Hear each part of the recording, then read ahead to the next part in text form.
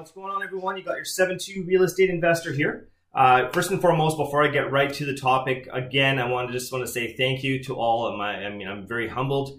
I've just got so much gratitude for all of you, for the messages, the support you guys have all provided via reaching me out through Facebook, Instagram, just leaving comments. But even more so is the fact you guys are sharing these videos and these podcasts out to your friends, family, and so forth. So thank you so much. That inspires me to do more. And like I said to you guys in the past, if there's any topic within the real estate investing journey, or perhaps you've been dealt a bad hand in life and you're trying to get out of that and you're trying to use real estate investing as your vehicle to do so, let me know. I'd be more than happy to put a video out for that, okay? Or a podcast. Thank you so much.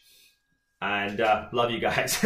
So anyways, I'm just going to get right to this. So I'm actually excited about this topic. This is a very important topic, which is, basically how do we set our rents? And that's really going to be dictated by the market you're in, the street you're on, the city you're on, and ultimately how much cash flow you want to generate. So at the end of the day, you should, if you haven't got your first, property lined up or you're working to do so, you should definitely have that figured out beforehand and do your due diligence, because when you're doing your numbers, and as an investor, it's all about the numbers. You want to make sure those numbers are correct. You don't want to be overestimating what that rent might be. And then all of a sudden, when you do get that property and you factor in all the numbers and you factor in what that rent is, what the gross rent is, and then by the time you take all your day-to-day operation expenses, monthly expenses, your mortgage, your interest payment, and all that kind of stuff, what's left? And you definitely don't want to be in the negative. That's not cool either. You're not an not-for-profit business. So anyway, so this is what's really critical. So let's just say you've done all that, or you're at that stage. So let's figure out how to set that rent. So this is how I do it. So first and foremost, what I need to do is I need to set a rent that's appropriate for that market. Now, you can go into a neighborhood and you can say, hey, this is the rent I want because this is the cash flow that makes sense to me. Well, that's good for you. But the market doesn't care about you, okay? So that's the first thing, okay? So if you think a property can be rented for $2,500, but yet you do your homework and the rent in that area is going for maybe $1,500, well, you're way up to lunch, okay? So you have to look at those at the details. So what I normally do is the first thing I'll do is in an area. So let's just say I have property X. It's on, we'll just pick on Smith Street.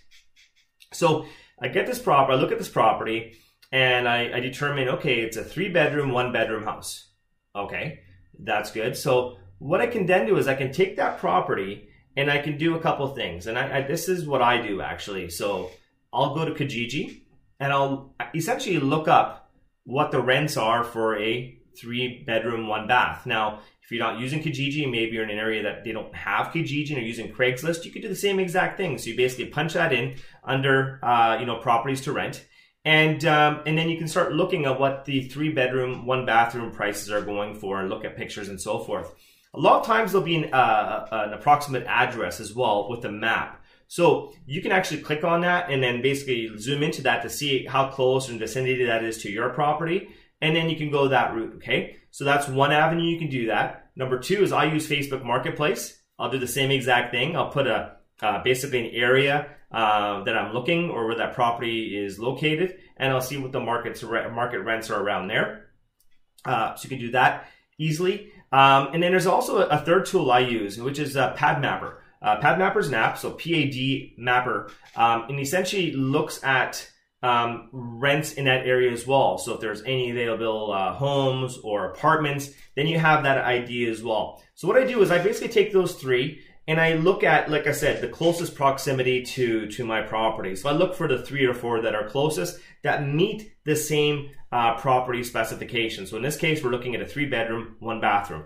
So let's just say I look at those 4 properties and I come up with a number of, let's just say it's 1,700, okay? So let's just say it's 1,700 is the average you find on that property. Okay, that's pretty decent, pretty good. But at the same time, I know when I do my renovations and my rehab and so forth. I mean, I go to the extreme. I make sure you get amazing paint job, amazing flooring, and so forth. But I'm not going to go as far as put granite kitchen countertops because that market may not need that, right? So it doesn't matter what you put into that house. The market rent is the market rent. Okay, so whether you put granite countertops in there, it may not shift that rent at all, maybe by $5 if that's it. Okay, so what I'll do is, let's just say I found this average of about $1,700. What I'll actually do is I'll take that $1,700, I'll tack on another $100.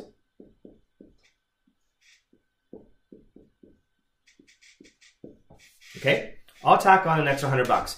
What this allows me to do, gives me some negotiation ability. Okay, so that's what I like to do. So I've looked at now Facebook, I've looked at my marketplace, that is, I've looked at Kijiji, Craigslist, and PadMapper, found that comparable rent, and I simply add $100 to it. Like I said, this gives me a small cushion if I really need to negotiate. But the thing is, if you price it too low, you can't, it's very hard to get that price, to increase that price. But if your price is set high, at least you can start bringing it down if you're not getting the hits you're looking for. Okay, so that's the first thing I'll do. Okay, you guys see that? So number one is I look at market rents. Let's go market rents on like I said, I'll look at Kijiji. I'll probably butcher the spelling here. I'll look at Facebook Marketplace and PadMapper. Okay, so I got those. Like, sorry for my my reading there, but hey, I'm this guy now. So that's what I'll do, and that's how I determine this right here. So what I've done is I've put down my market rents on Kijiji, Facebook Marketplace, PadMapper to give me an approximate market rent that I want for $1,800. Now, why is that? Why is that $1,800 important? And why do I want to be on the high side of that market rent? So the area I reside in the area that I invest in rental properties, the government has a stranglehold on rent control. Okay, so every city is going to be different. Every province, every state, every municipality is going to be different. Where I invest, they actually have a chokehold on us. And essentially what they say is if you have a tenant living in there for 1 year, you can only increase that rent by a certain amount per year. And you have to give them, I believe it's 3 or 4 months notice in order to do so. So you have to protect yourself against that, because if you have a tenant that does not want to leave and they want to be there for 10 years, we're going to be stuck at that rent. And why that's important is because this is the market rent today. In 2 years from now, that market rent might be $2,200. So you're leaving money on the table. So hence why you want to start off on the high side to begin with, because that's going to be your protection. Okay, so it's not going to be about, oh, I got to set the rent so low because I need to get a tenant in right away.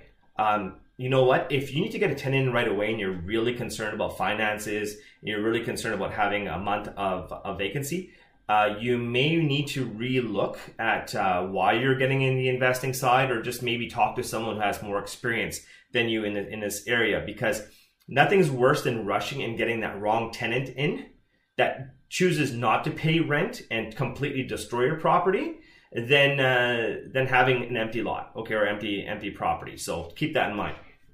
So again, you got to keep that in mind with the rent control. Hence why I go on a little bit of the higher side. Number 3, it is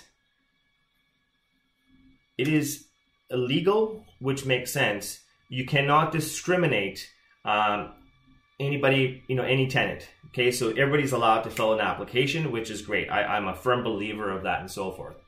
But at the same time, it is my property. This is my home.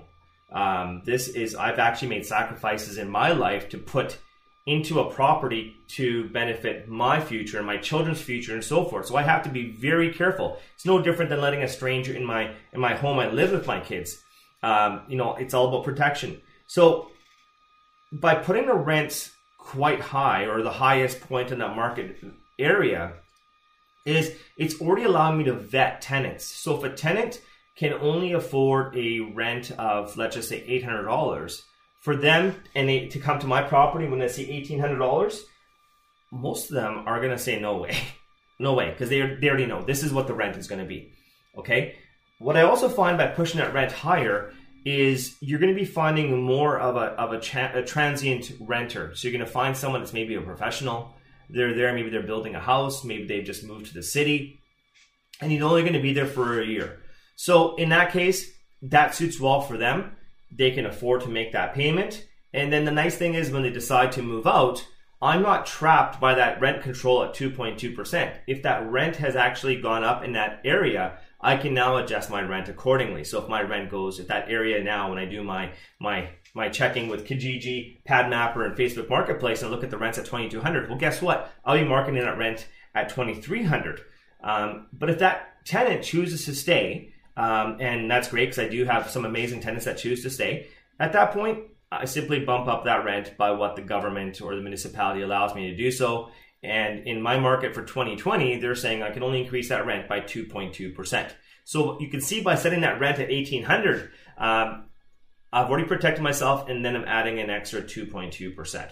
So this is how I set my market rents. If you have other suggestions, let me know. This is usually the way, my tested way. It works well for me. And when I do this, it actually protects me. Like I said, it protects me. And the nice thing is I do have that cash flow coming in. But the one thing that's really forgotten in this whole mix is that if you're using the BRRRR strategy, which is, you're going to buy a property, you're going to rehab it, you're going to rent it out, you're going to, you're going to refinance it, and then basically you're going to take those funds and then repeat it.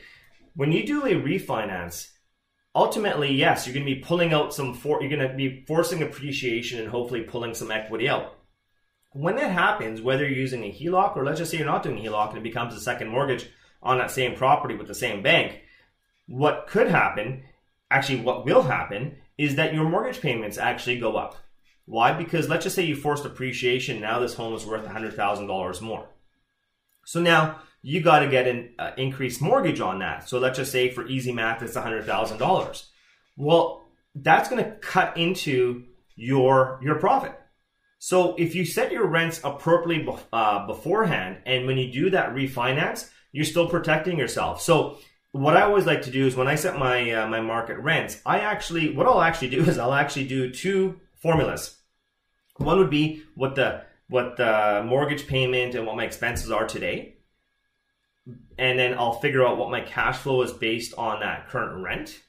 And then what I'll do is I'll actually take the same rent and I'll actually factor in a second mortgage into that and what that mortgage payment, principal plus interest is going to be and how it cuts into my cash flow. So I always want to protect myself. So what I always tell myself is pre-refinancing to post-refinancing, I want to be making at least half of that cash flow on the post-refinance, if that makes any sense. So anyways, with that, hopefully you found this helpful. If you guys have any questions on this strategy, let me know. Love to connect with you guys. And until then, we'll talk to you guys soon. God bless.